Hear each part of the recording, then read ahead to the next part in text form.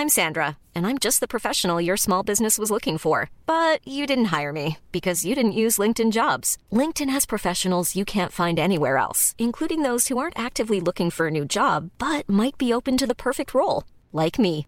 In a given month, over 70% of LinkedIn users don't visit other leading job sites. So if you're not looking on LinkedIn, you'll miss out on great candidates like Sandra. Start hiring professionals like a professional. Post your free job on linkedin.com/people today. You should celebrate yourself every day, but some days you should celebrate with jewelry. Whether you want to commemorate an unforgettable moment or just bring some added sparkle to your collection, Blue Nile can offer you expert guidance and a wide assortment of jewelry of the highest quality at the best price. Go to BlueNile.com today and experience the ease and convenience of shopping Blue Nile, the original online jeweler since 1999. That's BlueNile.com. BlueNile.com.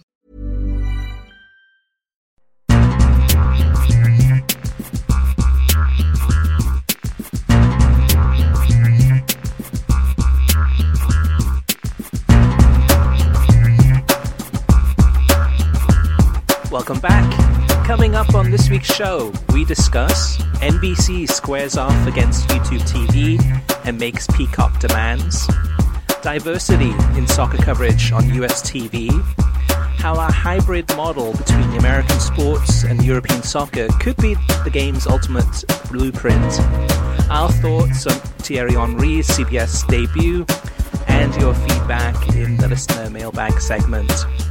I'm Christopher Harris, aka The Gaffer, joined alongside co-hosts Kartik Krishnaiyer and Kyle Fansler. All right, gentlemen, it's for me, for my side of things in terms of what stood out for me from this past week. I'm going to get started on this one, and just because it's fresh in our memories, and that's the UEFA Champions League. And we knew a couple of weeks ago Roberto Martinez wasn't going to be featured much on CBS's coverage of the Champions League this season compared to last season because, it's World Cup qualifying time. There's rumors about him possibly going to Barcelona as the new manager. But so CBS came in and announced a replacement. And lo and behold, I think it's almost impossible to try to think of somebody as big or as good as Thierry Henry. And there Thierry Henry comes in on Tuesday and Wednesday. And I was just really, really blown away by his analysis. I mean, we know him as a player, of course, in terms of, one of the top strikers. I started out as a winger in the world. But did you guys get a chance to kind of listen to much of his analysis? And just wanted to get your thoughts, Kartik or Kyle. Kartik, maybe if you want to go first.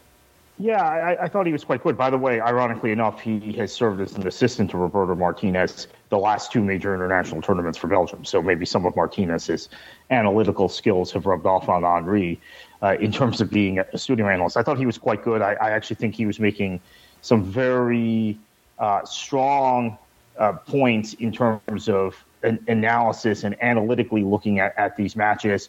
Carragher and Richards fed off him pretty well. Kate Abdo did a good job setting them up. I also have to say, I think in terms of CBS's coverage, we got a lot in terms of analysis, more than usual from Peter Schmeichel, paired with Guillaume Balaguer at Parc des Princes for PSG and Manchester City. So I think they gave more analysis post-match and halftime than they typically do, those two. And I think pairing them together is really good. It was also maybe an easier match to come up with some talking points from. But I thought Tuesday, another strong day from CBS in terms of Champions League. Wednesday, I will admit I did not watch. I was keeping an eye on the EFL Championship on ESPN Plus and other broadcasters at the same time. So did not check out the Champions League. Don't know how Henry did on Wednesday, but I thought his debut was strong on Tuesday. Yeah, when you have someone of Thierry Henry's pedigree talking about playing alongside Messi, you listen. I mean, he was talking about how Messi likes the ball, and when Messi passes the ball to you, it means that you have to pass it back to him. And I think no other soccer broadcast network in the US can come anywhere close to that. I mean, that was just one example. There were many examples throughout the week. What about you, Kyle? I mean, obviously a little bit younger than Kartik and I, but for you, what is Thierry Henry? What are your memories of him, or kind of what does he say to you in terms of kind of his pedigree as a player? Yeah, I always hear things that, I'm lucky to be able to watch Ronaldo and Messi in their prime, but then at the same time, Thierry Henry's prime was just before then, so I never really got to see him as a player, doing the things they did at Highbury and in the Premier League, things like that, which is kind of a shame. I wish I always did. I mean, I see the highlights, and you can tell just by the little clips that I've seen that he was, just a different beast on the field. In terms of his commentary and his analysis, I think you guys are spot on. I thought he provided a lot for the broadcast. I think it's funny. He's someone that you can't really stop talking because he does provide such great points, and he does have a certain expertise in the field that not many other people in the world can provide. And I don't know if it was just me, but I thought Kate Abdo was, she was like, Thierry Henry, can you give your quick analysis? Because he did keep on going on because he just has so many different things to say, different angles to provide. So, I mean, it's hard to stop him talking because he does provide all those different things. And I think he's a great addition for CBS. And, a Champions League winner, another one added to that arsenal over there at CBS and on Paramount Plus. So it's just their coverage for especially this past Tuesday and Wednesday was exceptional in my opinion. Yeah, Kartik, he missed it on Wednesday, but it was really interesting because Wednesday morning, Greg Berhalter named his squad for his training camp squad for the World Cup qualifiers, and after the Champions League matches on Wednesday, they obviously, CBS Sports having rights to some of these US games, brought in Greg Berhalter through a video transmission, kind of did a live interview, and Thierry Henry asked a few questions, and you could tell that Thierry Henry, obviously he's played in Major League Soccer, he's coached in Major League Soccer, as well as around the world for different teams. But you could tell he knows a lot about U.S. soccer. He was talking about Brendan Aronson as one example of a player that he really liked. Jordan Pifo, or the French player who plays for the United States. How much Thierry Henry really, really thinks he's really, really good and growing as a player. And the back and forth between Greg Berhalter and Thierry Henry, that was something I'd never expected, and that brought in. Again, that's Thierry Henry showing his expertise, his knowledge, not just of Champions League football, but also of CONCACAF.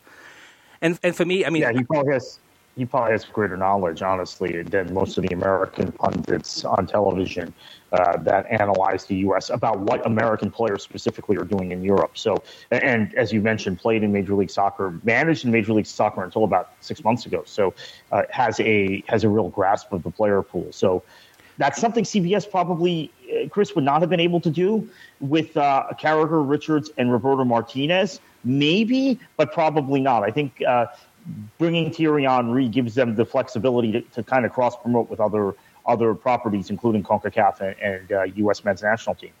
Yeah, and you're right about Schmeichel. Schmeichel was a lot better this week as far as kind of his analysis and giving some insights. And Carragher's Carragher, he's always good, entertaining. But to me, it's like, it's impossible. It's not impossible, but you look at Fox, you look at NBC, you look at ESPN. They're being left in the dust by what CBS Sports is doing with its Champions League coverage in terms of, even if you just focus it on just the name credibility of these top players. Peter Schmeichel, one of the best goalkeepers ever in the game. Thierry Henry, one of the best strikers ever in the game. Jamie Carragher, Champions League winner with Liverpool. You go down the list. There's some. This is A+ talent. And then you look at the other broadcasters, and it isn't A+ talent. Yes, a lot of them have really great insight and knowledge and information about the game, and a great camaraderie on screen, etc. But they've completely been left in the dust. But Kyle, there's definitely. One of the talking points this week in terms of the Champions League was Juventus beating Chelsea. But what for you from this past week has stood out? So, Serie A seems to be kind of on fire right now. Yeah, you already mentioned it. Juventus, I think they were drawing a lot of the storylines out of Italy just because they were struggling so much in Serie A play. But here they are, 2 wins in league play back-to-back, and they did pick up that Wednesday victory over Chelsea. Yeah, I don't know why I'm blanking on that. But something that I noticed from this past weekend is that Serie A is really becoming, in my opinion, one of the most competitive leagues, especially at the top of the table. We always hear about how the Premier League, you never know who's going to make top 4, who's ever going to win the title. But at the same time, it's probably going to be one of those top 4, top 6 teams. And you could say the same about Serie A, but the games in Italy always seem to be just more thrilling. And that's kind of a blanket statement, but just last weekend you look at Lazio playing Roma, a thrilling 3-2 win at home. Atalanta, a smaller team by a lot of people's standards. They go to the San Siro, play Inter Milan to a 2-2 draw. And then, like I said, you got Juventus coming up and those 2 wins in league play. And there's just a lot of interesting storylines to follow in Italy. And, we hear a lot about the storylines in the Premier League, or that in Spain with Barcelona struggling, and then obviously with PSG being PSG and they're such an elite team. But I think that the Italians are kind of flying under the radar. And I was going to list out a couple of storylines here in Serie A that are people can follow. Napoli has had a perfect start. They've only conceded 2 goals in their first 6 games, and they're second in league play with 16 goals scored. They're 6 wins and 6 to shoot out to 18 points. So obviously they're at the top of the table. Jose Mourinho, his first season at Roma, they spent the most compared to any other Serie A team.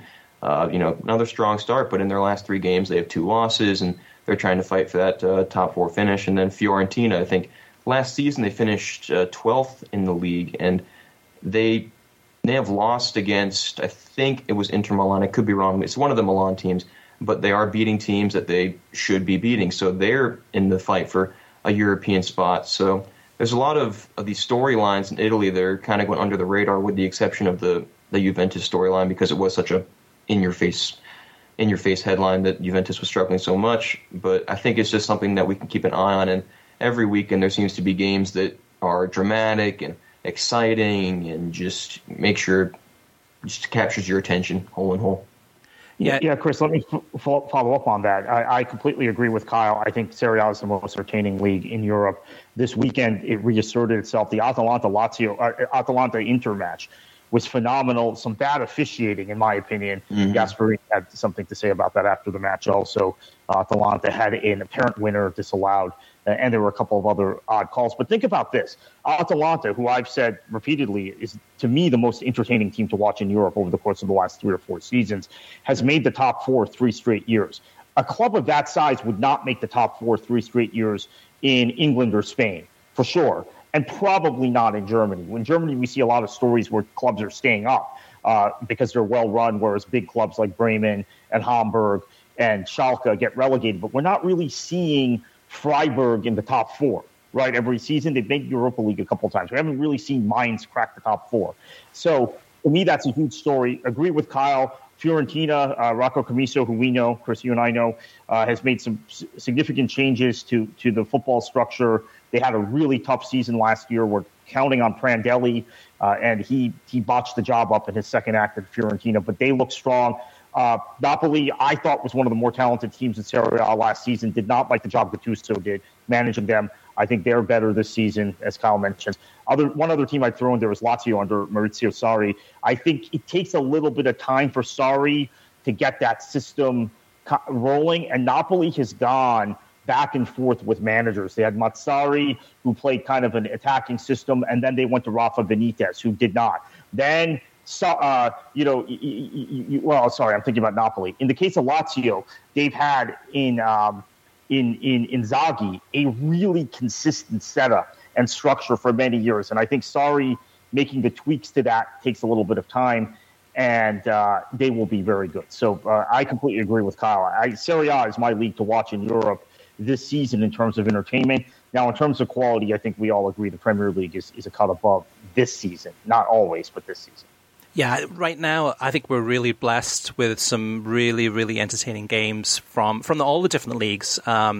I mean, especially in Europe too. That's kind of the majority of our watching. Of course, we're watching a little bit of Major League Soccer, Copa Libertadores, Liga MX, etc.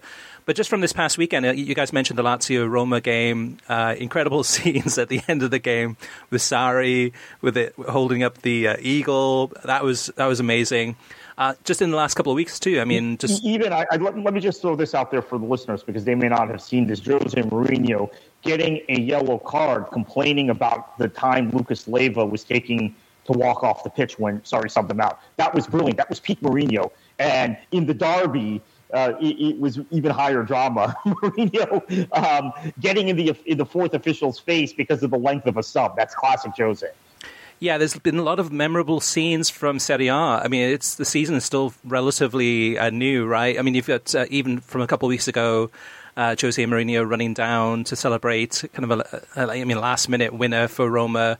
But from this past weekend, Lazio-Roma was a standout game. Brentford-Liverpool, to me, what a game, 3-3. It'd be really difficult to, from minute 0 to 90, to find a game that was this exciting, back and forth, high quality, lots of drama, and Brentford's playing at home against, a really, really good Liverpool side that are really purring right now. Marseille against Lens from League One, probably my favorite game of the weekend. And part of this, too, is what impresses me is the noise from the crowds. And I guess that's kind of one of the commonality of these things we're talking about is whether it's the Champions League, whether it's the Premier League, whether it's Serie A, whether it's Liga 1. Seeing packed crowds, hearing the songs, the atmosphere, just really, really electric.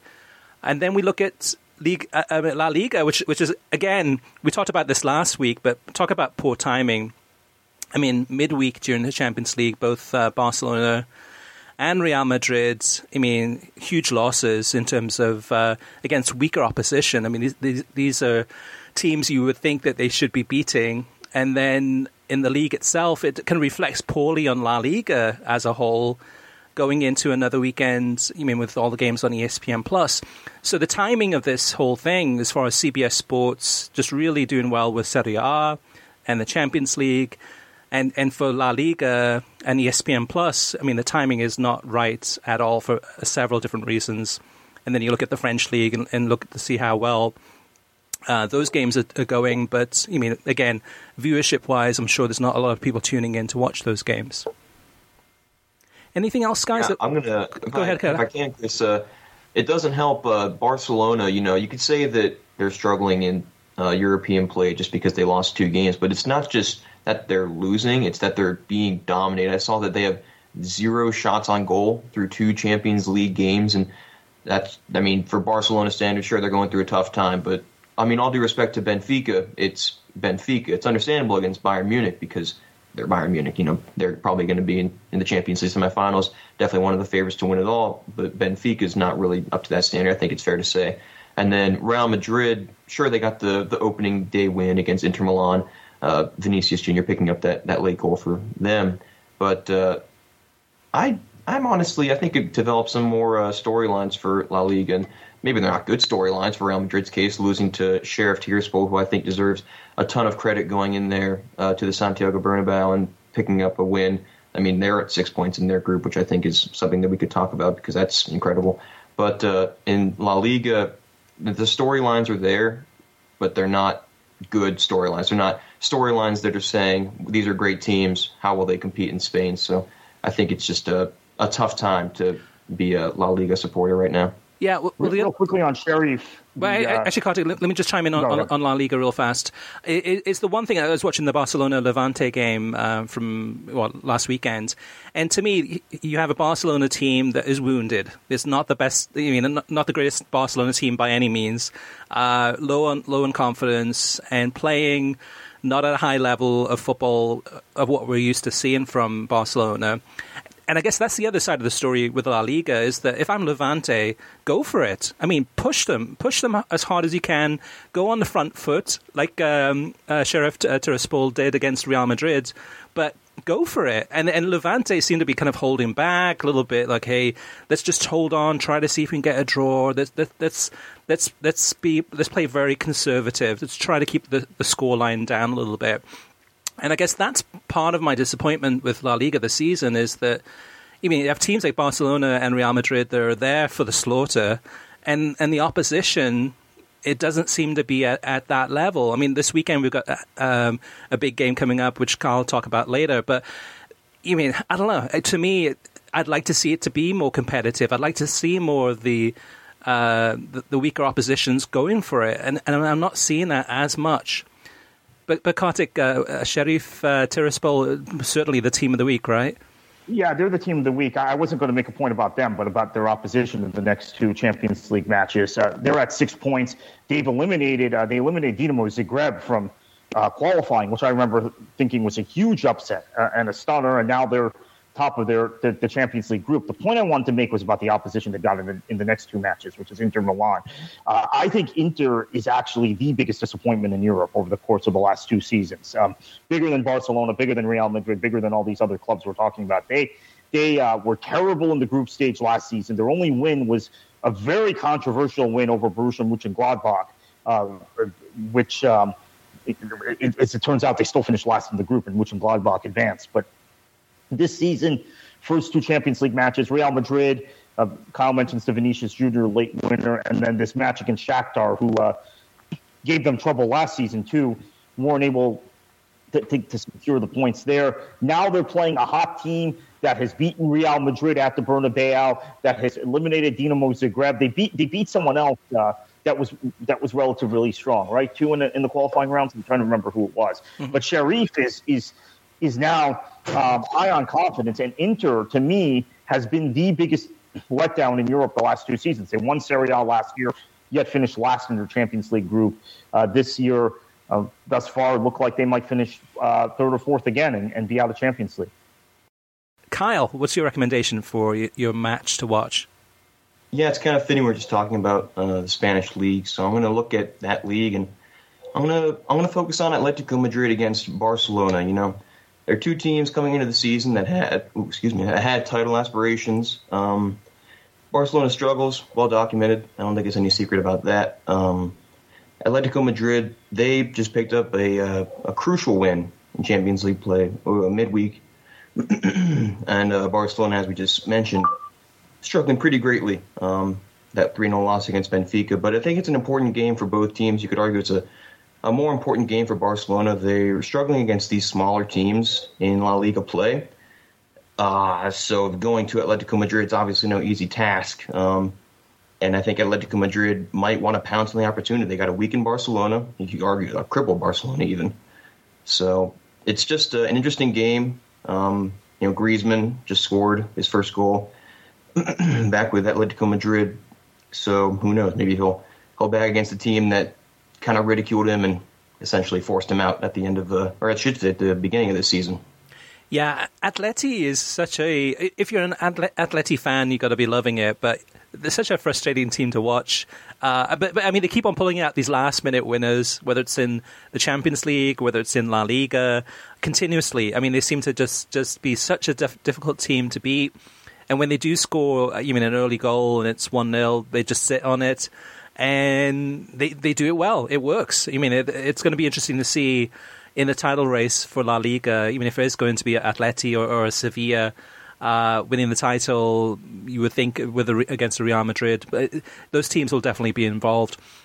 You mentioned it, Chris. You mentioned it. If there's ever a time to jump on Real Madrid or Barcelona for those smaller teams, I say smaller teams like Sevilla or Athletic Club even, or Villarreal, who just unfortunate loss for them in Champions League play. If there was ever a time for them to pounce and really push for a La Liga title, this would obviously be the season, because Real Madrid and Barcelona are not at their dominant best like we've seen over the last decade. So if they're really the one team that I think that they have to overcome would be Atletico, and who knows, maybe it's an open season for La Liga, for better or for worse. So who knows, maybe one of those smaller teams will break through. Yeah, that could be a good thing for ESPN Plus and La Liga too, is to have a transition year where it may not be Real Madrid or Barcelona winning the title. I mean, Real Madrid obviously will have a chance Barcelona it doesn't look like at this stage. But to have, whether it's Sevilla win the title, wouldn't that be great? Or Atleti winning it for the second season in a row, and really kind of breaking the stereotype of La Liga, which is it's a two-team league. This is the time to do it, but do it in style, do it in an entertaining way that's going to attract viewers. If Atleti wins it, they're just a hard watch. If you're a soccer purist and you watch them how they play, it's just so organized, so well drilled, and skillful for sure, but just not a great entertainment watch. But Kartik, speaking of entertainment watches, what's your recommendation for this weekend? Yeah, I went back and forth between River Boca and Liverpool Manchester City. I settled on Liverpool Manchester City, which is Sunday at 11:30 a.m. It is a top-of-the-table clash in England. Now, I think NBC tends to over-exaggerate the importance of these matches. Titles have been decided more often than not by the top teams dropping points to teams outside the top 4 or top 6 than the head-to-head matchups. But still, early season matchup, which will be so important because Liverpool is my pick to win the Premier League. I think I'm the only person who picked them this season. So far, I'm happy with that pick, although I think losing Harvey Elliott till January is an issue. Manchester City has a lot of injuries, but the performances the last 2 matches, even though they lost to PSG, and the performance against Chelsea have been as good as I've seen City in about 2 years, if I'm perfectly honest. And I think the addition of Jack Grealish has given City a little bit more of a moxie in the final third and some aggressiveness on the left side. So I think it's going to be a great match, 11:30 a.m. Sunday. And over to you, Chris, because I think you may have picked River Boca since I didn't. Yes, thank you, Kartik. Yeah, I picked River against Boca, 4 p.m. on Sunday Eastern Time. But this game will be on Fanatis in Spanish and then Paramount Plus in English. This one for the last year has been a disappointment just because there's been no fans in the stadium, so it's not the same. But the game's going to be played at Estadio Monumental and in River Plate, and this will have, I think, about a 50% capacity in terms of the local health restrictions. So we should expect about 35,000 fans. It is a big stadium, I think, with a running track around it, so it's not going to have the same atmosphere as at Boca's ground. But still, it's a River Boca derby, one of the top derbies in the world. And it is always entertaining and always physical, full-on, just passionate soccer. So, again, 4 p.m. on Sunday Eastern Time.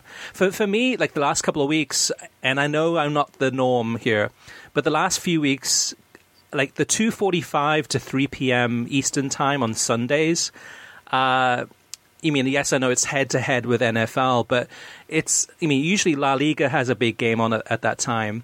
Usually the French League does, and also Serie A. So what I've been doing is actually watching the 3 games at once, or at least kind of hopping back and forth between those 3. And that's been something that I've been really able to kind of a new thing for me. Usually I'm more, your 10 a.m. Eastern Time or your 11:30 Eastern Time. And I'm watching those too. But Sundays recently have been a joy for me. Something that probably normally I would have been out with the family. And this River against Boca, 4 p.m. on Sundays, perfect timing for me on that one. All right, let's move on to TV streaming news. And Kartik, this has been a big story. I mean, we're recording this on Thursday. It's possible that some of this information that we're going to share with you in a minute is going to be a little bit out of date, or maybe not. We don't know. This is such a big question mark, but I'll have you go ahead and explain what's going on. Yeah, and quite frankly, it's led to so much criticism of Comcast the last couple of days. So let's see if they can resolve this. NBC Universal and YouTube, as we reported the other day on World Soccer Talk, YouTube TV on verge of missing a deadline in their carriage dispute, which would mean that 14 NBC Universal channels would be dropped from YouTube TV. Now, we got some further clarification from Lightshed's Rich Greenfield, who reported NBC Universal is trying to force YouTube TV to bundle and pay for Peacock Premium as a part of their new affiliation agreement for the NBC Universal channels.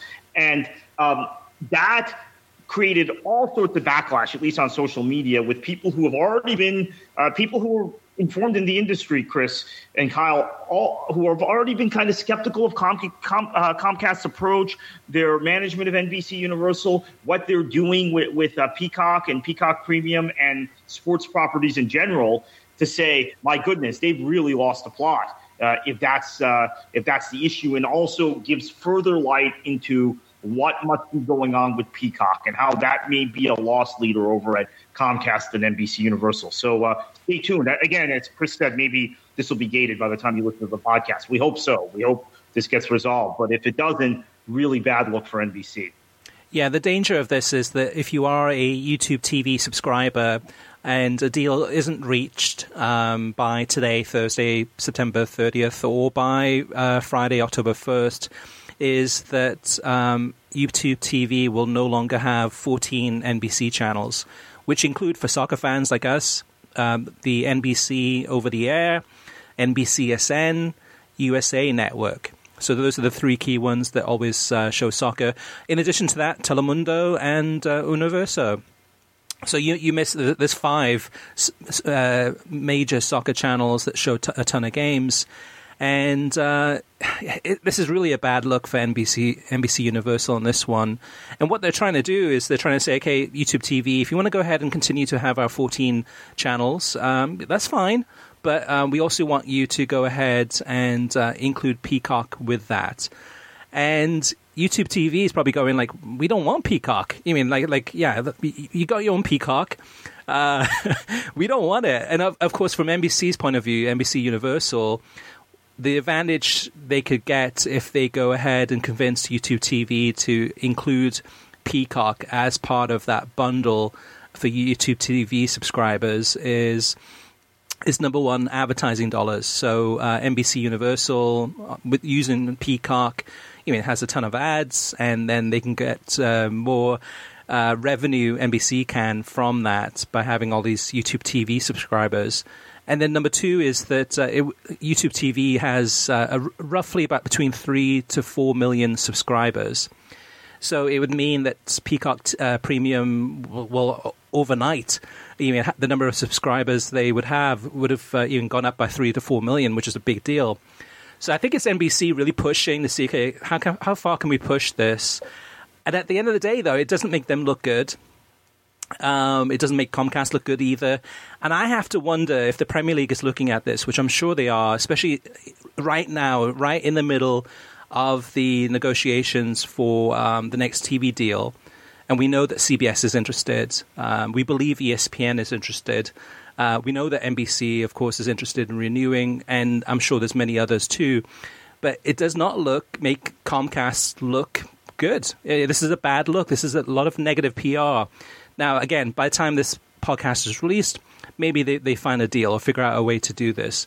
But if I'm a YouTube TV subscriber, yes, NBC is kind of the evil one in this one. But if I'm a YouTube TV subscriber, I might say, like, well, why do I continue to have YouTube TV? Maybe I should go to Fubo TV or go to Sling or whatever it may be, because those streaming companies, those have those channels that I want to watch my games. Kyle, where do you stand on this one? Do you first of all, I guess the first question I've got for you is, and I'm not even sure what the answer is on this one yet, is are you a cord cutter? If not, like, do you get Comcast? Do you get Spectrum? Like, where are you with your TV watching habits? For a long time, my family actually used DirecTV, which I know is rapidly becoming a thing of the past at the current rate. But a lot of that just stems from the fact that, we lived in an out-of-market region for a lot of the sports teams we followed, so we had to get satellite TV to follow them. And so that's how I kind of grew up watching soccer. And I always feel like, well, let me just say really quickly, we talk about the timing of things, the Premier League rights expiring soon for NBC. You mentioned it, Chris. What are they thinking? They obviously want their games to be broadcast to the U.S., a huge market here, and they're seeing that YouTube TV and NBC are having this little dispute, and so they got to be thinking that NBC is just that cannot be the future for us. CBS, meanwhile, is promoting all these games. Champions League coverage is going great, Serie A coverage is going great, so I think that they're rapidly looking like a great little outlet for the Premier League in the future. But like I was saying, just DirecTV kind of was what I had growing up, but then I did become a cord cutter, and that just stems from, A, it saves money, and B, it's the same thing as watching cable, but you just have more options, in my opinion, easier options, and with the development of just technology in general, it's a lot easier to navigate, a lot easier to access, and it's just an overall better experience. Yeah, so it should be really interesting to see what happens with this one and how much of a role Peacock, or even a conversation point with the Premier League and the discussion of Peacock. And I'm sure NBC would sell it and say, like, hey, we've got X million number of subscribers. People love Peacock. It's got, a lot of the games. We've got, the Premier League is one of the most watched content on Peacock, and et cetera, et cetera, et cetera. I'm sure there's a lot of good things that NBC can position Peacock as for the Premier League. But on the streets of America, it's just a really, I'm a Peacock subscriber, but it's a really frustrating experience being a Peacock subscriber. It's not, no streaming solution is perfect, but ESPN Plus versus Peacock is night and day difference between those two. Kartik, let's move on. So the next news item, we've kind of covered this already, which is Thierry Henry joining CBS's coverage as a studio analyst. But a couple of stories that did come out this week, also in the same week as CBS announcing Thierry Henry, Fox Sports announced that they've picked up the rights to the FIFA Arab Cup, which is going to start in November, from November to December. It's going to feature 16 teams from both North Africa and the Middle East, and the games will be shown live across Fox Sports networks. It's 1 year before the World Cup in Qatar, so it's quite possible that Fox Sports might use this as kind of a dry run, maybe to get to, maybe have a studio perhaps, who knows, or to at least try out some of their talent to see, okay, who's going to be World Cup coverage level. But and also in addition to that, I think we mentioned this in last week's podcast. Yes, we did. They also picked up the rights to Serie B, and we're still waiting to find out where those games will be. Maybe on Tubi. That's the thought on that one. But Kartik, the FIFA Arab Cup, is this an acquisition to play nice with FIFA and Qatar, or is this something that you kind of think that there will be people interested in watching this tournament?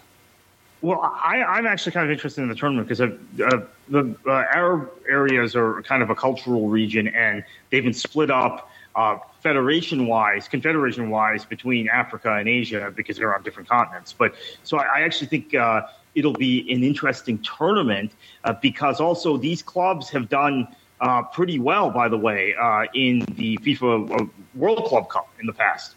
Some of the clubs from the North Africa, Middle Eastern and North Africa region, what we call MENA region, which is where this competition will be from, have done well. So it actually logically kind of fits into Fox's coverage of that event also.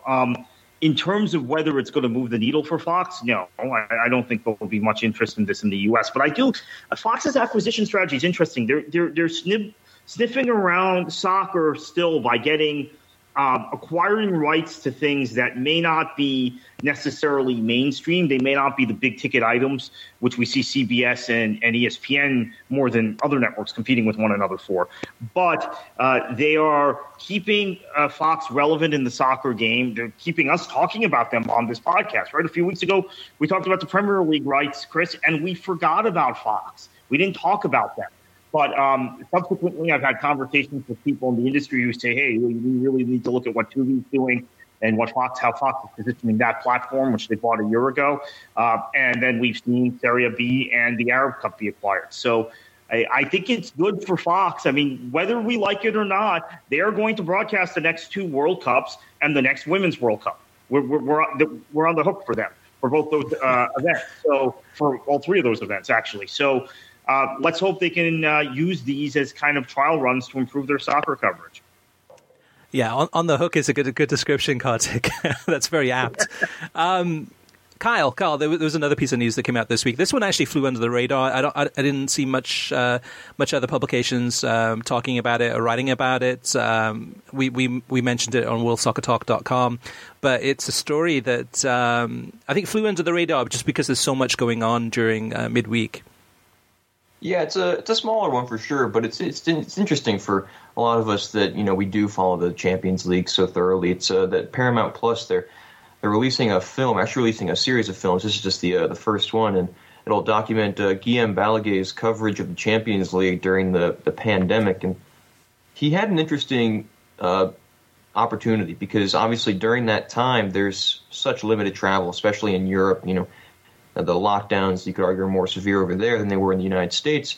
And so there really was no travel, obviously no fans in the stadiums, the Champions League, and had to move it to Porto. And so this documentary-style film called Destination Porto just gives everybody a behind-the-scenes look at Guillaume Balaguer's travels and his experience. So in a time where there was no behind-the-scenes coverage because even the media teams for the teams that were competing in the Champions League, they were minimized, and we didn't really see anything that the players were doing during training or anything, the walk-ups, anything that we would see normally from a very standard Champions League game. We didn't get that. And so it kind of provides that insight for a time that we didn't have it.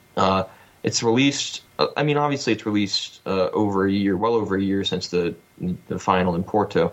But it's still an interesting concept, and obviously Guillaume Balaguer is one of the best journalists covering European soccer. So it's going to be interesting to see his experience and what it's like to go around during that time when everything was limited such a high extent.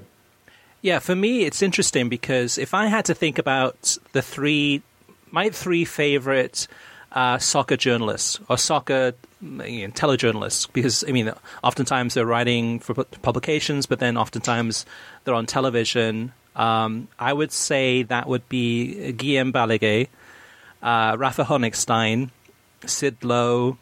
Actually, I'll name 4, and then Gab Marcotti. And it's interesting too because all 4 of those are just like top class, 100 out of 100, just really knowledgeable. Good communicators, have a lighter side to them. They can joke from time to time. But it's interesting because, Kartik, all 4 of those had their roots in soccer podcasting. You had Guillaume Balaguer and Gab Marcotti, who had a podcast together many years ago for, I think, on the Times. The Game, it was called. Yeah, that was a classic one. I missed that podcast. That was one. Sorry to jump in here, Chris, but that podcast, to be honest, was one of my inspirations for some of the things we've done on this podcast. The Times, if I recall correctly, put that out. That's right. Yep. It might have even been 20 years, maybe 15 years ago. Like 15. It's not 20, but 15. Yeah, absolutely. Like 2006. Yeah, there were no podcasts 20 years ago. Sorry. Yeah, it was like 15 years ago. Yeah, so that one, Guillaume Balaguer and Gab Marcotti. And then the other 2, Sid Lowe and Rafa Honigstein, of course, with Football Weekly back in the day. And it's just interesting that all 4 of those. So I guess what I'm getting at is that CBS going after and getting Guillaume Balaguer, very smart move. And Rafa Honigstein last season, maybe we'll see him again throughout the season, perhaps, maybe this year. To add to that, actually, Freddie Ljungberg has been incredible. I love Freddie Ljungberg on the Golazo show with Nico Cantor. And part of the reason I like Freddie is that if you listen to his accent, he's got just a great mixture of Swedish and English. You could tell that he's lived in the UK and London for quite a while, but with the Swedish accent. But then, of course, fantastic player and also great analysis. And if you haven't had a chance to listen to him or to watch him on the Golazo show, highly recommend it for the Champions League. But then also kudos to ESPN too, because ESPN Plus even continuing to have Gab Marcotti and then having Sid Lowe this season for La Liga makes total sense. And those are all smart moves by both ESPN and CBS.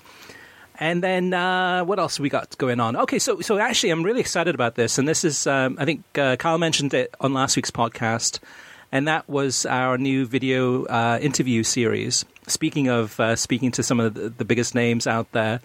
And this will debut on YouTube and Facebook on Thursday, September 30th at 12 noon Eastern Time. It's about a 25-minute interview with the first guest is Mark Donaldson from ESPN, somebody that you'll all know as far as even once you hear his voice in terms of his coverage and commentating of games from La Liga, Bundesliga, and international soccer, etc. And Kyle, you did the first episode. Any surprises in there we can keep an eye out for? Because I haven't had a chance to watch the video yet. I'm looking forward to watching it too. It depends on what you think is a surprise. Obviously, you just kind of mentioned it. Mark, he's a pleasure to talk to. We had a really great conversation. And you mentioned it. He's got that Scottish accent that I think we all know and love. And so the concept of the show, we went over it last week, and Chris may have just mentioned it, is, we have these soccer media personalities come on, show certain mementos, things they've collected over their time in covering soccer. And so it's interesting. I won't spoil what he shows, but, they're unique and they're special, and I don't think anybody else will have these exact kind of things. And those, he showed, I believe it was 5 items. And, there's 3 of one category and 2 of another. I won't spoil what they are. But then the 2, they're things that he's kind of contributed to. And that's what makes soccer media coverage so interesting, especially for these reporters, these studio hosts, analysts like Mark is. He spreads himself out. He's not just, I'm going to go call Bundesliga games, which he's doing right now for ESPN. He also covers tennis. He covers baseball with a show for ESPN that works in tandem with BT Sport for coverage of baseball in the UK. And so it was a really fun time talking to Mark. He's a great guy. He's a great commentator. And just this video series was something we're really excited about, being able to talk to soccer personalities in the media and just kind of learn more about their experience, their career, and things that they've collected. So the name of the show is Soccer Show and Tell. And it's on YouTube and Facebook, I mentioned. But so YouTube TV/World Soccer Talk. Kartik, I know you've got, this is going to be a tough question for you, maybe not.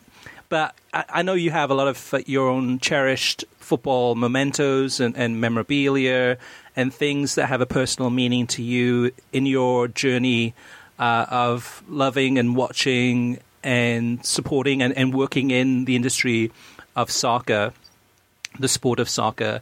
If you had to pick one item from your collection or from your belongings, is there any one item that you can think of that you cherish that has a special meaning to you? A special meaning. Okay, so that's interesting. I guess maybe the FA Cup final program from 2011 when Man City won its against Stoke, when Man City won its first trophy in 35 years. The thing I like the most, though, the thing I look at the most is probably my FA Cup final program from '62, the Spurs Burnley final, which I have, and then I also have the program from the Munich, I call it Munich, my goodness, the Barcelona final between Manchester United and Bayern Munich, which is also really an incredible memento in football history, English football history in particular. So there are a few that I would put up there. And Chris, by you mentioning this, maybe I need to start collecting match programs again, because I have not, I don't think, gotten a match program since a match I went to, a Newcastle or Sunderland match several years ago, and I don't think I've actually acquired a match program since then. Yeah, it's interesting too because we won't go too much into this rabbit hole, but it's interesting because during COVID, a lot of clubs were releasing digital versions of the match day programs. And for those listeners who aren't familiar with this, when you go to any soccer game in Europe, there's always like a printed match day magazine, or basically what's called a program for that game, and it'll have the team sheets, or it'll have the team lineups, it'll have usually a column from the manager and news from the club and some articles and photos, etc. And this goes back to, the late 1800s. There's people that collect matchday programs, for over 150 years from Manchester City, you name it, whatever club it may be. It's particularly, definitely much bigger in Europe and the rest of the world than it is the United States. But what's happened actually, Kartik, this season is that I think a lot of clubs are starting to say, you know what, the digital program thing worked out really well. We're not going to go ahead and actually publish a printed matchday program, which is a shame.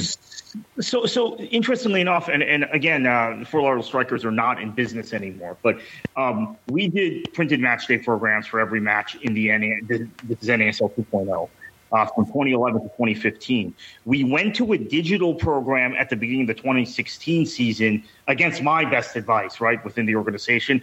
And by mid-season, and again, NASL, those of you familiar with lower league soccer in the U.S., you have a very niche, small, rabid fan base. We had to go back to printing the programs because our fans, and it might be the 50 Flight 19 members and the 50 hardcore season ticket holders beyond that, might have just been 100 people, but they were constantly complaining about not getting a physical program and having physical memento from the match. So that's something that at least, and now granted, a lot of those fans also were inspired by trends in England, right? And maybe now 5 years later, if the Strikers were still in business, they would be into the digital program thing. But that was really encouraging for me back in 2016. Yeah, I could do a whole episode on match day programs. I got so many stories I want to tell right now, so many examples, but we'll save that maybe for a special episode, maybe in the future when during an international break or during a break where there's not a lot of games going on. But if listeners are interested, let us know, and we can share some of those stories. Before we move on, a couple of different items I definitely want to mention also too at worldsoccertalk.com.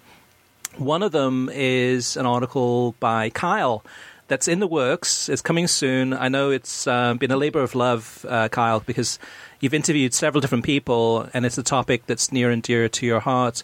But can you give us a little bit of a preview of who you spoke to and kind of where the article is heading towards? Yeah, I had the privilege of sitting down with 5 members of when I say sitting down, it was just all over Zoom, as we're still in kind of a pandemic or something like that. I had the chance to talk with 5 members of the soccer media, the likes of Rebecca Lowe or Kindra de Saint-Aubin, who I don't think a lot of people will know, but she's the color commentator for Minnesota United in the MLS. Just other members of the soccer media, Seb Hutchinson, for example, who calls Premier League games for ITV in England, and and I'll say another, Nico Cantor. And, at face level, you might not think that these people have a lot in common, but the one thing they do is that they're all very diverse. And so the premise of this story that I'm working on, and it's been in the works for a week and a half now, 2 weeks now, I'm trying to get it done, get it published probably early next week, is just that as soccer has grown to be more diverse on the field, we see more minorities playing. We see the women's games growing at an exponential rate. As we've seen that growth on the field, we've seen a similar growth off of it, and a growth in the broadcast booth, in the studio, in just total coverage of soccer. So we've seen more diverse media personalities talking about soccer, covering soccer. And it's an interesting story just because when you think of diversity, there's so many different topics that can come to your head: racism, sexism, ageism even. We see more youth in the soccer media business. And it's an interesting article because it's a dominating topic in soccer. We see the racism headlines between England and Hungary, and it's something that we're trying to eradicate, but is it something that we'll ever eradicate? I don't know. It's just something that's a constant battle. So just being able to sit down with those 5 members of the media and being able to talk about their experiences, just overall how they think diversity has grown in the coverage of the game. Yeah, I'm really looking forward to reading that one. And Matteo Bonetti, another of the 5 that you spoke to, and got some good insight from there, being an Italian American, someone younger. You mean somebody that's relatively, you mean kind of representing kind of this new wave of soccer, both commentators and journalists coming through the game with different diverse backgrounds and different opinions, which is always encouraged. And then, Kartik, you wrote a really interesting article this week on WorldSoccerTalk.com, and it talks about how a hybrid model between American sports and European soccer could be the game's ultimate blueprint. Oftentimes, by soccer fans, American sports take a bashing for many different reasons. But there was one thing in particular that you looked at that you think from American sports that could be something that could be very useful for European soccer clubs to take a look at, or the leagues and the confederations to possibly consider for the game to grow in the future. Yeah, American professional sports takes a bashing for good reason, in my opinion. And I lost interest in American pro sports leagues 15 years ago. I mean, I'm still interested in college sports, very interested in college sports and golf and some of the individual sports, but not American pros, not the big 4 American pro sports leagues. However, one thing I do like is that Major League Baseball has been able to continue to operate without a salary cap and continue to operate with some sort of, without the real strict marketing restrictions that you get in the other 4 franchise-based leagues that you get in NHL, MLS, NFL, and NBA. I focus specifically on the luxury tax, which is something we had tried the final year of the NASL in 2017. I wasn't working for the league at that point, and ended up working for the team that the luxury tax was most directed against, or was put in place because of, which was Miami FC.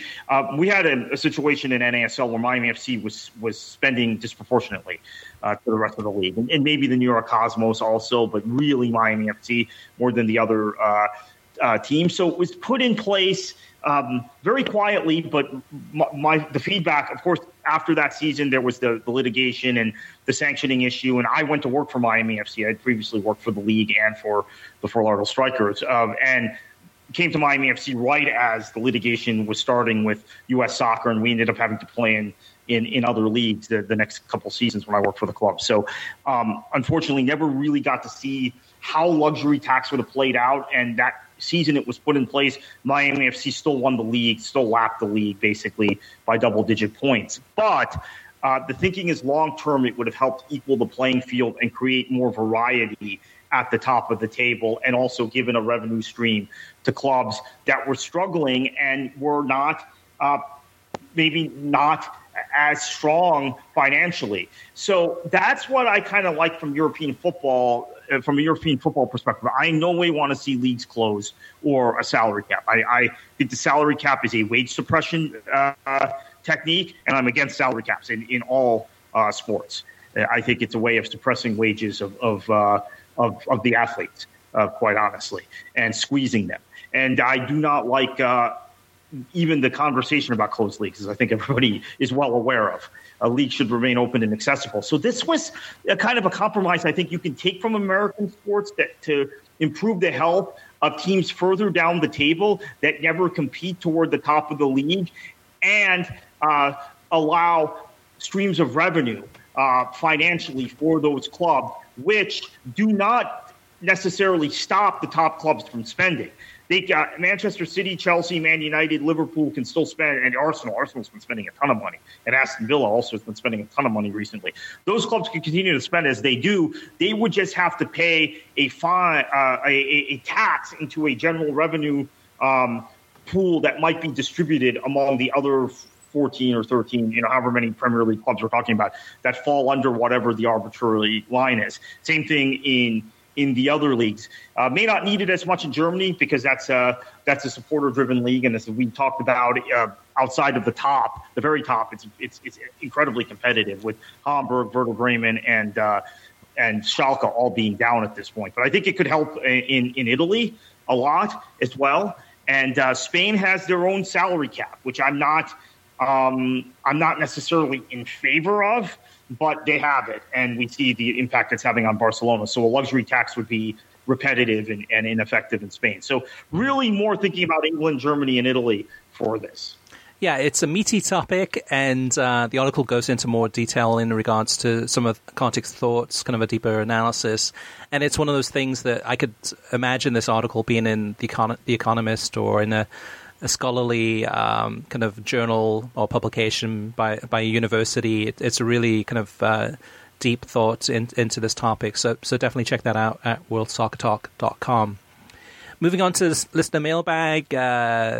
First of all, thanks everyone for some really great feedback, as always. First up is Corey. Corey says, I'm surprised that the crew has not discussed the impact that the massive NFL Sunday ticket rights have as the big domino affecting the big soccer rights being negotiated right now.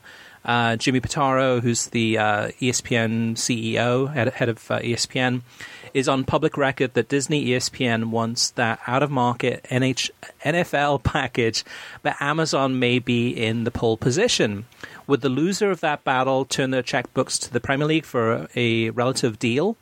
And that leaves the complete MLS package as the consolation prize for someone else, because another multi-billion-dollar soccer deal might make them pass on the MLS's price increase. That would allow NBC or CBS to swoop in and get MLS's tonnage at a cheaper cost to bolster their respective streaming services. Both also offer a mainstream network for regular broadcast windows that MLS would want as well. Fox is presumably sitting on the sidelines saving up for the upcoming Big Ten or college football playoff openings, so they aren't a factor. Turner, HBO, and Amazon doesn't have the digital streaming components paired with a network like their competitors. So I really see one of NBC, Peacock, or CBS Paramount being stuck without a chair when the music stops. What about you? Which company is most likely to be shut out from this round of rights deals? Kartik, there's a lot to take in there. A lot of good thoughts by Corey. Anything in particular or any answers to those questions? Yeah, so the Turner HBO question, I'm not sure that you can't show football matches, soccer matches on Turner channels like the NHL is going to do, like the NBA has done for however many years. Actually, I think the NBA first went to TBS in 1982 or 83, so they've shown the NBA for 40 years now. And Amazon obviously doesn't have the network tie-in, but I don't know. Everything that seems to be happening, Chris, we started the podcast talking about it, or started the news section talking about it. There's something not right with Comcast and NBC.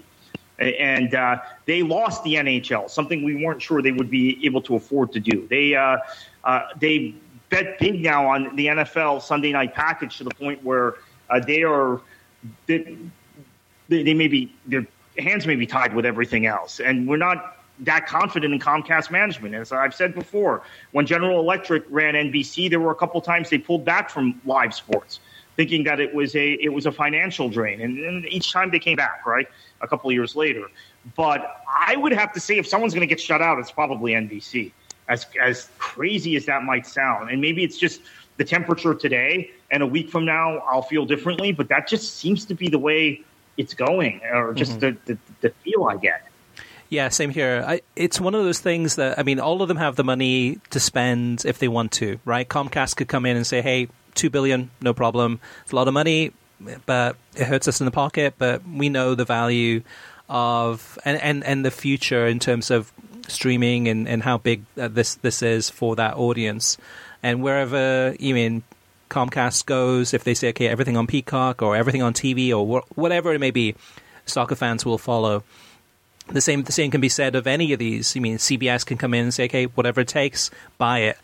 Disney and ESPN Plus, they could say the same thing too. Fox could say the same thing too. And Amazon could. part of the challenge is going to be is not just only how much money these people are offering, which is going to be a key driver, but if it isn't Amazon, missing out on the linear component, is that a big deal for the Premier League? And I think it is still. They still want to have their games on over-the-air television. Amazon's still so big that they could probably buy a TV network, but they're not going to just do that just for the Premier League.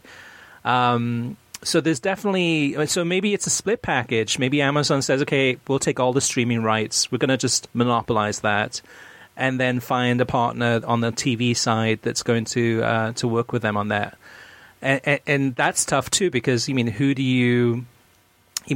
Does that hurt ultimately the Premier League? They would rather have somebody come in and say, hey, not only will we take the linear television rights and the rights to all the games on streaming, but also Spanish language. Spanish language is huge, especially in the United States with that viewership. Who has the ultimate package? NBC does, right? CBS doesn't. CBS doesn't have really a strong Spanish language component. So it's ESPN or NBC or Fox. This is a riddle, and this is something it's going to, I'm sure, definitely within the Premier League headquarters in London, as well as at the top clubs throughout England, they're kind of scratching their heads trying to figure out, okay, which of these is the best one to go with, and hoping that price that they offer is the biggest price possible to make that deal, to make it basically a done deal. Next up is Greg. Greg says, listening to the pods, and I think you're way overthinking the so-called resurgence of NBC's coverage. It dipped solely due to the COVID-related issues, match scheduling to more windows, distancing, and other in-studio precautions. The studio shows on NBCSN are back to what they were before COVID. Of course, Peacock studio shows are more in-depth because of less commercial time, but you can't compare now to pre-Peacock, pre-COVID. It's two vastly different contexts. The analysts and Rebecca are back to their best selves. Could be because they're supposedly more focused because of rights, or it could be because they are, like anyone else, had stresses of working in the COVID environment. But you really cannot compare the COVID-affected seasons to other seasons. If the game had been raised if the game has been raised in any way, it's thanks to Danny Higginbotham. Like top players on the pitch, I think he has made the team better. Tim Howard has gotten better, but I don't think he was that bad to begin with. Just needed time to find his way. And like any good professional, hopefully sought out feedback and improved. Kartik, do you agree with that? No, I tend to agree on the Men in Blazers thing. I think it did drive some new fans to the Premier League, and I think and it was ironic. Roger Bennett tweeted about Ted Lasso driving more fans to the sport than anything in this country, which I think is true. I have a number of people, political contacts from other things, that are now curious about English football, and I'm glad Ted Lasso series seems to always highlight Man City. But curious about English football because of Ted Lasso. But you could argue prior to that, the greatest driver of casual fans towards English football was the Men in Blazers show, even though I didn't love them integrating it like you in the mainstream coverage. I disagree on NBC. I think they dipped long before COVID. I don't know how long I've been complaining about the lack of analysis, the kind of cookie-cutter, sensational storylines, very lazy narratives. I would actually tie it back to the moment Comcast bought Sky. So that would have been in 2018. That it really began to dip. And then you saw as pieces of the coverage fell away, they weren't properly replaced. So I made the point about Neil Ashton before. Now, with David Ornstein, we have the replacement 2 years later, a year and a half later. And other parts of their coverage, even the things like the Goalhanger Films productions from Gary Lineker that are no longer NBC is no longer producing that sort of content. And again, I think the studio shows got very stale and lazy. And I agree, Danny Higginbotham really came in and mixed it up, talked about would give you analysis of Brighton or Southampton instead of just worrying about Man City and Man United. So that was good. But they've had a renaissance, and I think they're at their best point now since early 2018, before the Sky merger or Sky takeover. They got now we didn't see a lot of Sky Sports integrated in NBC coverage, Chris. So I want to make it clear what I'm saying. I think NBC's template coverage became more like Sky's in terms of, and not Sky, Jamie Carragher, Gary Neville Sky. I'm talking more about Sky Sports news type coverage, more kind of sensational, more focused on big clubs or big splashy headline items. And now we're getting back to where NBC was in early 2018. All right, we got a lot to get to, so let's go through these. Michael says, I enjoyed this podcast and thought last week and thought Kartik's point about the Premier League being similar to SEC Football Conference in America as being so much better marketed than all the other Euro domestic leagues even years ago, when arguably it was not in many minds the best league in the world. This is not to start any debate about which league is best, but anyone can see that the marketing brand of the Premier League is superior in so many ways. This brand and marketing brings such a strong appeal to the league. Just watch the Premier League's own 24/7 Premier League TV channel on Peacock, and you will have to admit how good they market their league with such excellent film of their history and matches, and cover it with top analysts and personalities via their shoulder programming. Brad says on one of the most recent podcasts, someone asked why the domestic TV rights in Germany for the Bundesliga were not anywhere near the amount of money that the Premier League gets from Sky in the UK. I don't have a definitive answer, but I would think that one reason is what fans will and won't pay for football in Germany. There are constant stories about fan boycotts due to high prices and tickets. There seems to be a community standard in what is allowable, and when prices go above that level, fans stay away. If fans aren't willing to pay more than 15 to 20 euros for a standing ticket to attend a match in person, do you really see those same people paying hundreds of euros for a Sky Deutschland satellite dish, and then a monthly fee on top of that to watch matches live? The free-to-air highlights for the Bundesliga air on a public broadcaster on Saturday evenings, similar to Match of the Day on BBC. Recently, a deal was signed for Sky and DAZN to share the domestic rights in Germany. If more matches end up on DAZN and at a reasonable price point, maybe that attracts more customers to the service, but that's just a presumption. Would be interested if anyone else had any more details. Turning our topic to World Cup and kind of comments about the World Cup being proposed for every 2 years. Jason says the World Cup every 2 years idea is the worst idea in football since the Super League. I hope that if FIFA demands to go with it, that the nations will boycott the first 2-year interval holding of the farce of a competition, maybe 2028. Just say that we will compete in the 4-year cycle World Cups only, 2030, 2034, etc. I hope the US Soccer Federation will do this too.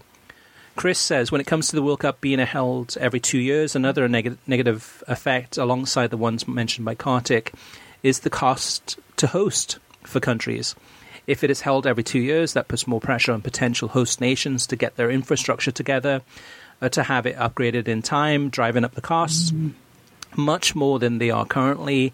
As we have seen with previous World Cups and Olympics, that investment hasn't always resulted in a good legacy for those from those events for those host nations, and leads to things such as abandoned stadiums, large debts, and displaced people long after the competition is over. I am in total agreement with you guys that this is a total cash grab and one of the most disgraceful ideas to hit the game we love right alongside the European Super League.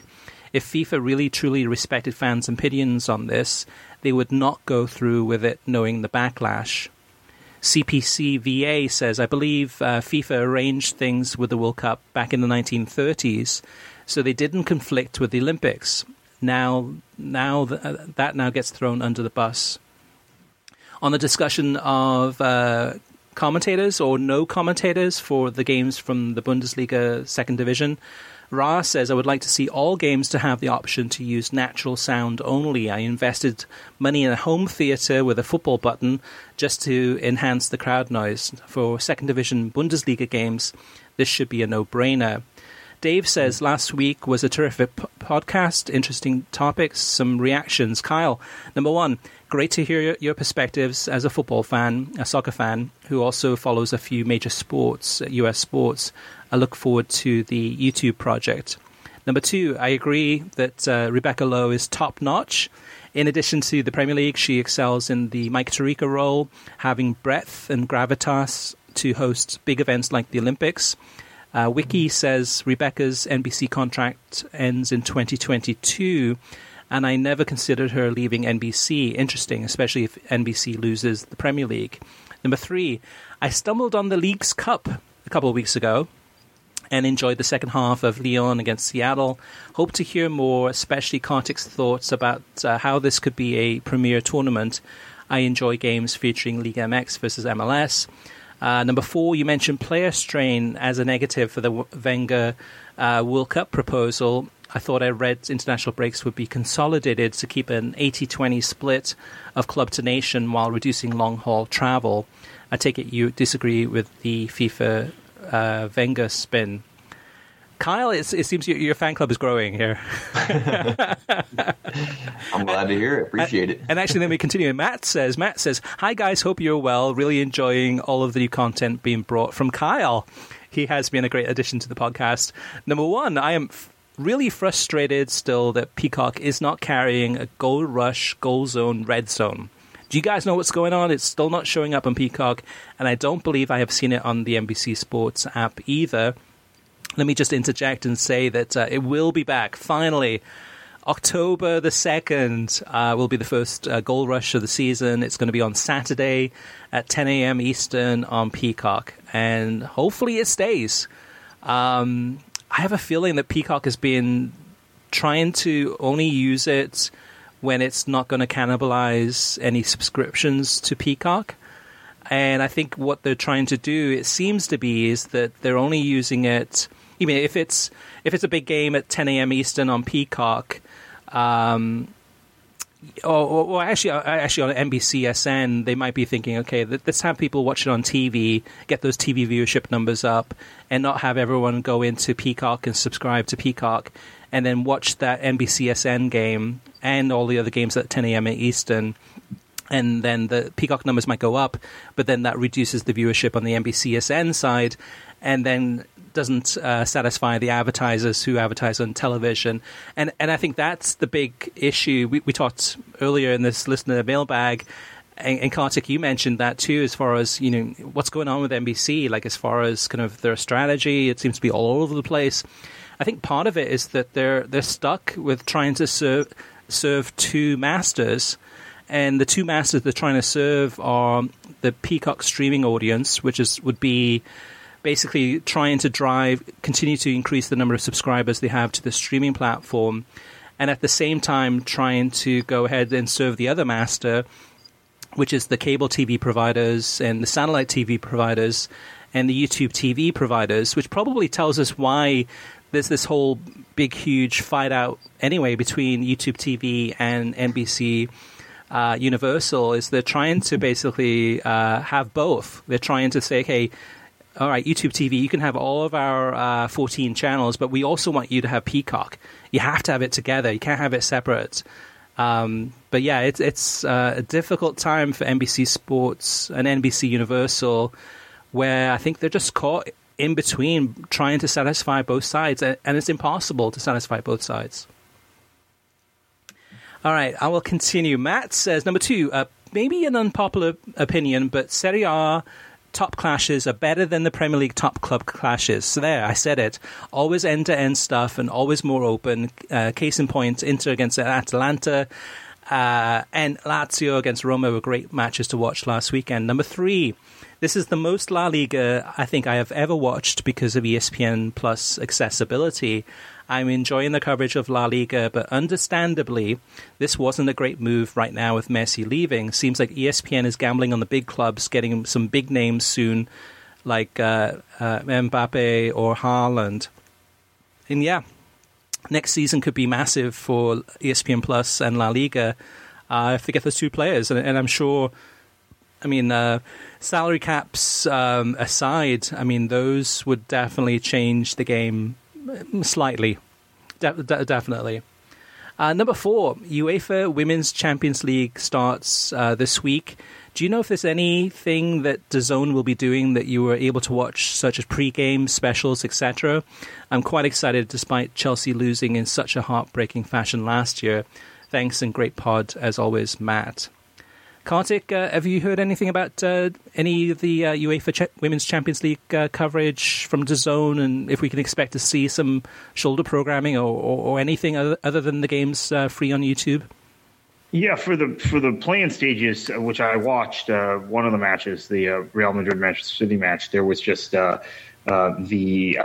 broadcast, which was actually quite good. But I think for the group, it might end up being very much like UEFA Champions League on the men's side, where you have you don't have shoulder programming and all that stuff for the play-in stages, right? But then once you get to the group stage, you have that. So we'll see. I was really pleased by the accessibility of it. So hopefully that continues. And this is a three-year deal, I believe, with DAZN for broadcast on YouTube. 5, yeah. So we can get used to it. Hopefully it's good. Yeah, I haven't heard much about it, though, Kartik. I mean, other than when the initial announcement was made, but I haven't seen much advertising. I haven't seen any press releases. I haven't seen many people talking about it. I'm sure it'll take time, but there's definitely room for improvement there in terms of communications on that. Last but not least, USL topic here. This is from Mike. Mike says, I'm watching Phoenix Rising match against Tacoma last week, and at halftime they had an ad promoting the USL upcoming Women's League. What seemed like half the ad, the soccer player was shirtless and just in a sports bra. I'm not offended by the sports bra, as it covers more than swimsuits and bikinis do. The problem is the fact of it. It was a men's league that they were showing. If it was a men's league, I highly doubt that they would have a male player shirtless, and they would have had a mock jersey on the whole time. Why does the USL feel that they have to use half-dressed women to sell the new league? Yeah, and that's a good question. I didn't see the ads, but yeah, absolutely. I think Mike's perfectly correct there. Yeah, that's a great point. I have not seen the ads for the new league. I have gotten the material from the league about the new league, right? And it's going to actually initially be applied for as a Division II league, which will put it below NWSL in the soccer pyramid. That's, I think, subject to change down the line. My own reporting, at least when USL was flushing this project out, beginning about 2.5 years ago, was that they would eventually want this to be a Division I league. So let's see if that's still their plan. But not, in my opinion, Mike, you're right. Not the right way to get off the ground promoting it that way. All right, listeners. So if you want to share any feedback with us, any questions you may have about streaming or watching games or watching the beautiful game or anything like that, or if you want to send some messages for the Kyle fan club, we want you to have your say. You can always reach us via email through web at worldsoccertalk.com, as well as facebook.com/worldsoccertalk, and on Twitter at worldsoccertalk. Plus, of course, you can always post your comments on worldsoccertalk.com. And then just a reminder about Kartik's article about the hybrid model between American sports and European soccer. That's at worldsoccertalk.com, as well as we're going to also post the video too. In addition to having it on YouTube and on Facebook, we'll post that on worldsoccertalk.com. And that's the new interview series called Soccer Show and Tell with Kyle Fansler.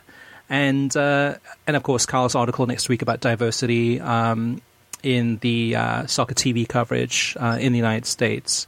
So a lot to look forward to. And Kartik, heading into another weekend, I think this is the last weekend before the international break. I'm sure you're excited about the international break, Kartik.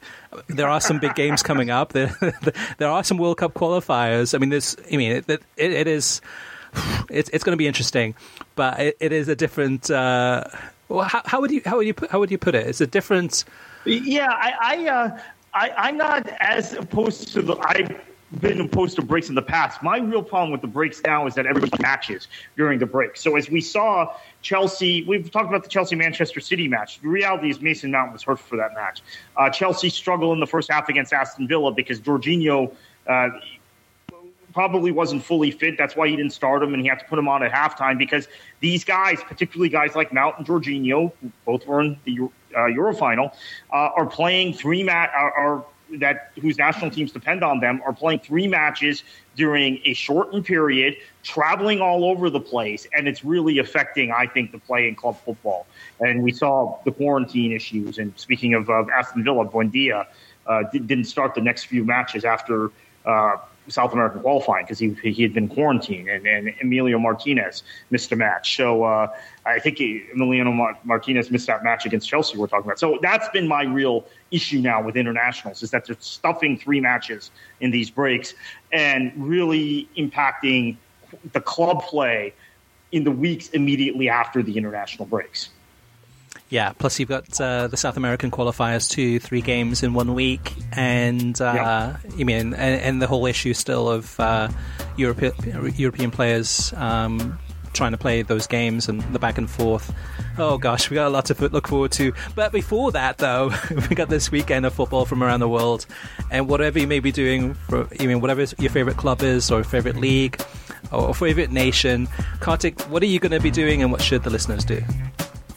Enjoy your football.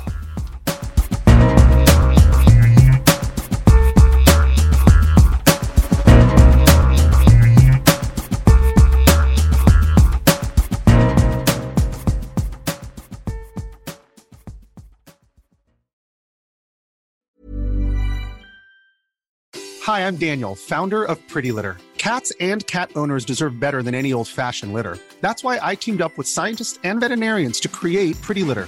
Its innovative crystal formula has superior odor control and weighs up to 80% less than clay litter. Pretty Litter even monitors health by changing colors to help detect early signs of potential illness. It's the world's smartest kitty litter. Go to prettylitter.com and use code ACAST for 20% off your first order and a free cat toy. Terms and conditions apply. See site for details.